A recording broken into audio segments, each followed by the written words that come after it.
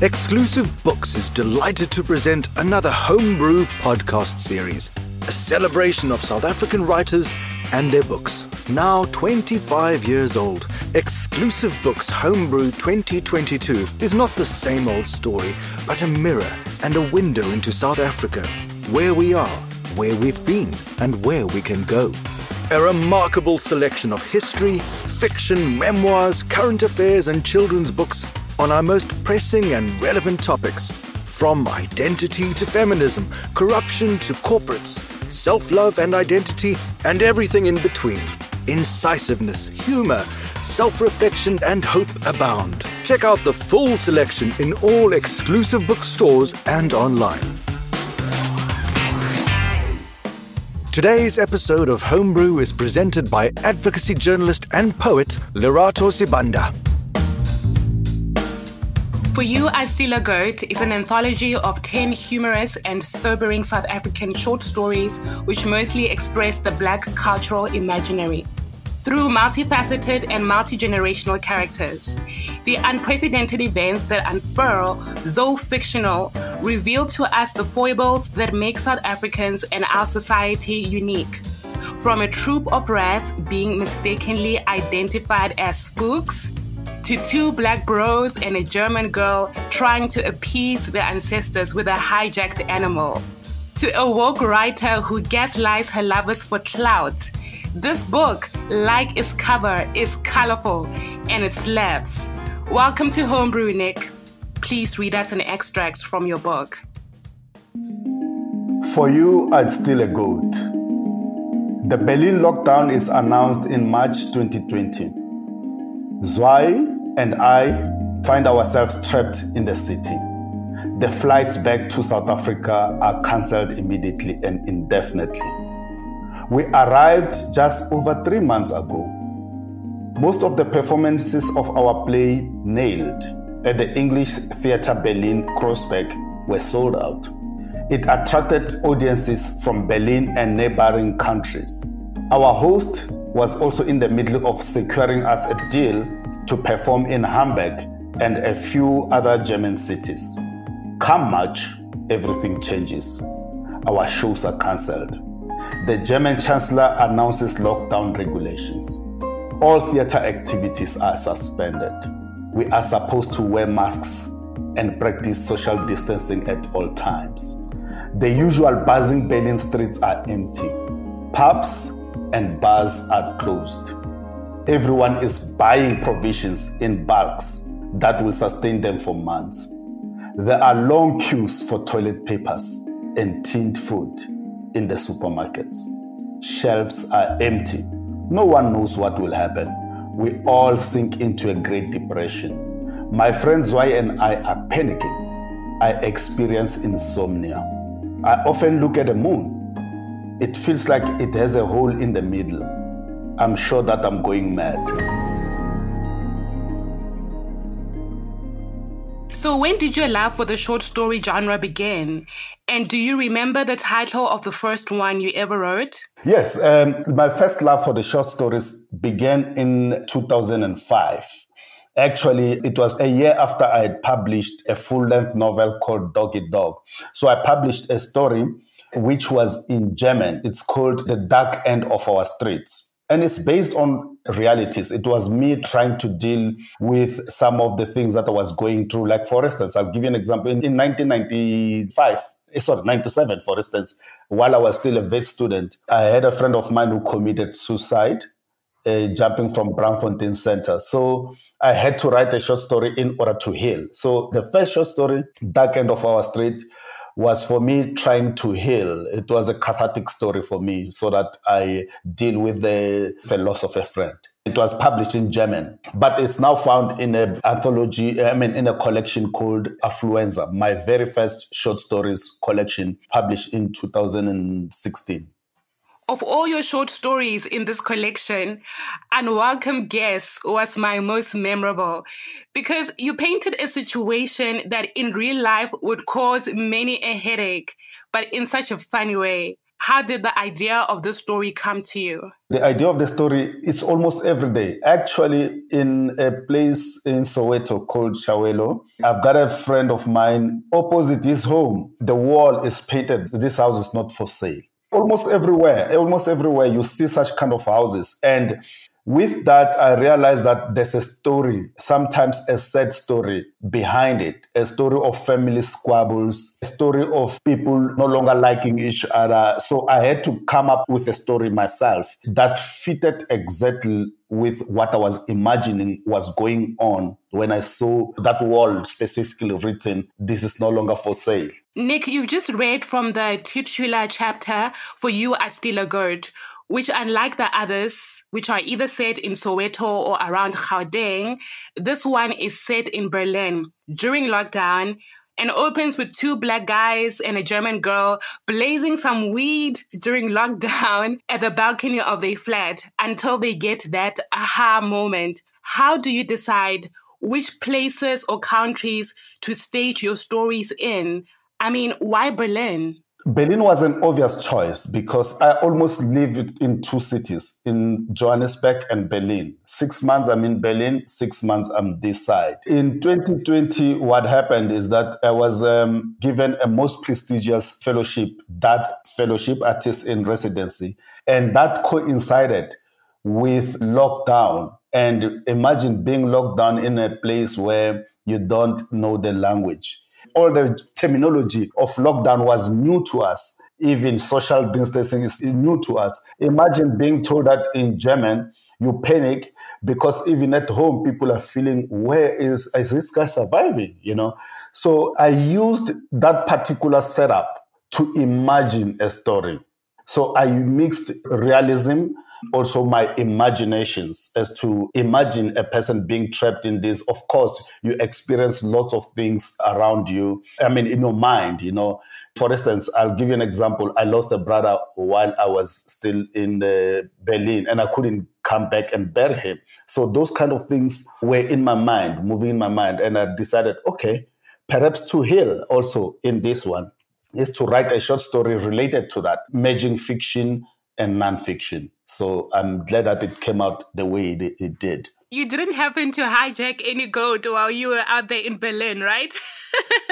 Not at all. Actually, the idea of a goat is an old story. I got the story long time ago. The story of a goat is a story that I had long time ago. And it came from when I had somebody who went into exile around the 90s. Told me that they were suffering a lot of mental disturbances and thought like they had to do something for their ancestors. So I thought, okay, let me use that idea that I had long time ago and make it mine by writing a story set in Berlin. So it came from that originality. But also to emphasize that if you look at the story itself, I used to write for the Johannesburg Review of Books.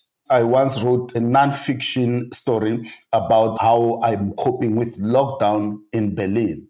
And it's different from this, but I borrowed that idea and merged it with the idea that I had long time ago of a goat, which is the story that I had from somebody to make it a good story.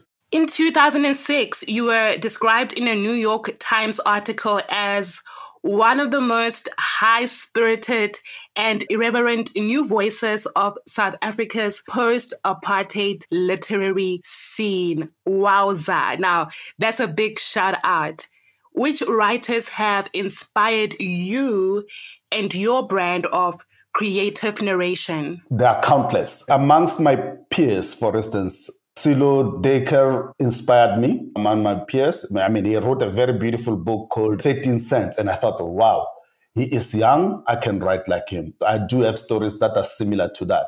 But that's not only him. So I grew up in our house. Most of the books that were on the shelves were books from African Writers Series. So I read nothing except African Writers Series books. I read Buchi Emecheta, for instance, Ngugi wa Thiong'o, Chinua Achebe, Meja Mwangi, Down 7 Avenue, Professor Njabulo Ndebele. Most of the writers influenced me in a specific way. So that's the reason why when I went to Wits University, for instance, I didn't have any problem of choosing a correct course. I did African literature at Wits, which sharpened what I already aspired to be, which is a writer, because I was inspired by all these writers from the African Writers series. So at Wits, they sharpened my interest by introducing me to Caribbean literature, to African American literature, like, for instance, Richard Wright, and so on and so forth. Your short story, Woman to Woman, was so unique because you wrote it in a form of a letter as it's being written by a woman who's in jail, asking for mercy from another woman who's grieving. The tone of this short story was very touching and effective, or at least for me. How were you able to reach this place where you could successfully convey what goes on in grieving women's psyches?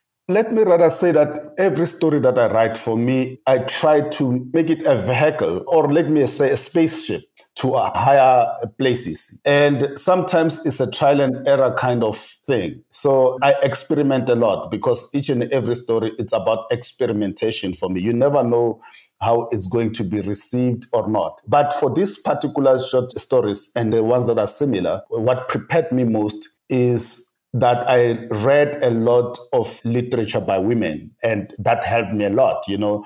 I read people like Ama-Ata Aidu's collection. I read Chimamanda Ngozi. I read everyone, specializing on women writers. We have a very greatest wealth of women writers in Africa, for instance. And I realized that, there is a story that I also want to tell. And these are the stories that what inspired them mostly were the sketch that we have in South Africa of gender-based violence, for instance, and violence in a nutshell. I followed those kind of stories quite a lot, sad as they may be. And I realized that let me write something from a male's perspective and then using women characters. So it was an experiment that came out right. What helped me is that I listened mostly also to my female friends. Some of them are writers, some of them are not writers, but focus also a lot into female writing and analyzed in some points the voices in that way. So I'm a good listener, I'll say. But in terms of writing that story down, it was honestly a trial and error, and it came out okay. How has your other career as a travel journalist influenced your narratives? Do you find concepts from the stories you've covered? Do you steal character ideas, perhaps? Definitely. That's the job of a writer. I've realized that I'm mostly a kind of a realist writer. I write comfortably about places that I've seen, and my dialogue and my characters are inspired by real people. That's why the stories are believable, because I write real stories that everyone can relate to. At least I try to do that. So traveling is one of the best ways to do your research. And also, it's easier for you to complement what you have seen in a form of a research with a desktop. So what I'll do firstly is when I travel, I write well when I travel and then go back and research the kind of things that I've witnessed. So I think, yes, traveling has always been my source of stories, because I believe in each pavement that I walk through, there's a story that needs to be told. And it takes a bold person to write that particular story. And there is no story which has never been told before. It's up to you to tell each and every story in your own way. Because, we're living in the world where experiences are almost similar, but the way we tell them, it's different because we interpret our world differently. We might see the same thing and walk the same street, but the interpretation that we give to our world is different. Now, there are two stories in here where your characters see ghosts, or they think they see ghosts. Would I be correct in saying that this is a popular theme in your work? Yeah. You're definitely right. I've written ghost stories in Haunting, for instance. I've written ghost stories in Way Back Home, in Paradise in Gaza. Definitely ghosts. These are the stories for me that needs to be told, because in the past, during my time when I was writing, these are the stories that were easily dismissed by popular media. But these are our stories. I'll give you an example. Why are ghosts very much central to my writing also is that where I grew up in an African way of telling a story. The story is not just told entertain, it's told edutain as well. So, for instance, if my mother wants to tell me Oh, don't go about at night. Come back come back when the lights are on. She will tell a ghost story that will kill me or whatever. The lesson behind it is not about ghosts. Is that if you go out at night, you might find bad things. You might be involved in bad things, and there might be bad spirits following you. So it's a lesson in itself. It makes you stay at home, for instance. It makes you to be focused around that particular point. It makes you to be cautious about time, about things, dangers that might be lurking around you, whether you believe you are in a safe space or not. So ghosts, yes, are central. If you dismiss a story like that, you miss the gist of the reasoning and also what the lesson from the story that you can get from the story. So that's why I'm reading ghost stories. Yeah. Which of the 10 short stories in this collection has gotten the most feedback from your followers? It's very difficult to sense the feedback at the moment here in South Africa because I haven't done any launches. My launch is on the 11th in Pretoria, so people are welcome to come and listen. But there are some people that have already highlighted some of the stories. Like, for instance, the one that has got much more attention here in South Africa is The Stalker, because it talks about tradition and modernity. It's a story about patriarchy versus modernity as well, and some of the irrelevances of patriarchy in the modern state. But in Germany, the most popular short story is For You Are Still a Goat. And here is the translation, a German translation of that particular story. So it's more popular that even when I launched, there was a translation of the story that people bought in huge numbers. For instance, we printed only 100. Why printing 100 is because Germany is a nation that doesn't read short stories. But what we were surprised is that on that particular night, 75 books were sold at the South African Embassy. I was hosted by the South African Embassy for the launch. So we sold 75, and the stories are still selling at the moment. So here in South Africa, I will know more when I engage with people like I'm engaging with you at the moment. To be certain, the one that I talked to about The Stalker sounds like a popular story. But also For You, I'll Kill a Goat. It sounds like a popular story because to many people, it's a greatest love story, with good promise. Like, when somebody says, I'll steal a goat for you, you think twice. This is a genuine person. For You, I Steal a Goat is an energetic and vital contribution to local fictional stories rooted in South African familial, social, and political life, and penned in a legible way with twist endings that leave you either shook or with the biggest of smiles. Thanks for listening in.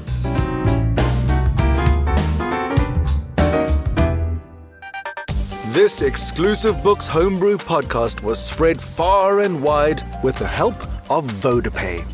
VodaPay is a super app that is available on all mobile networks. On the app, anyone from any network can send and receive money, pay bills, and shop the amazing deals, all in one place. It really is one app for anything and everything. If you like it, VodaPay it.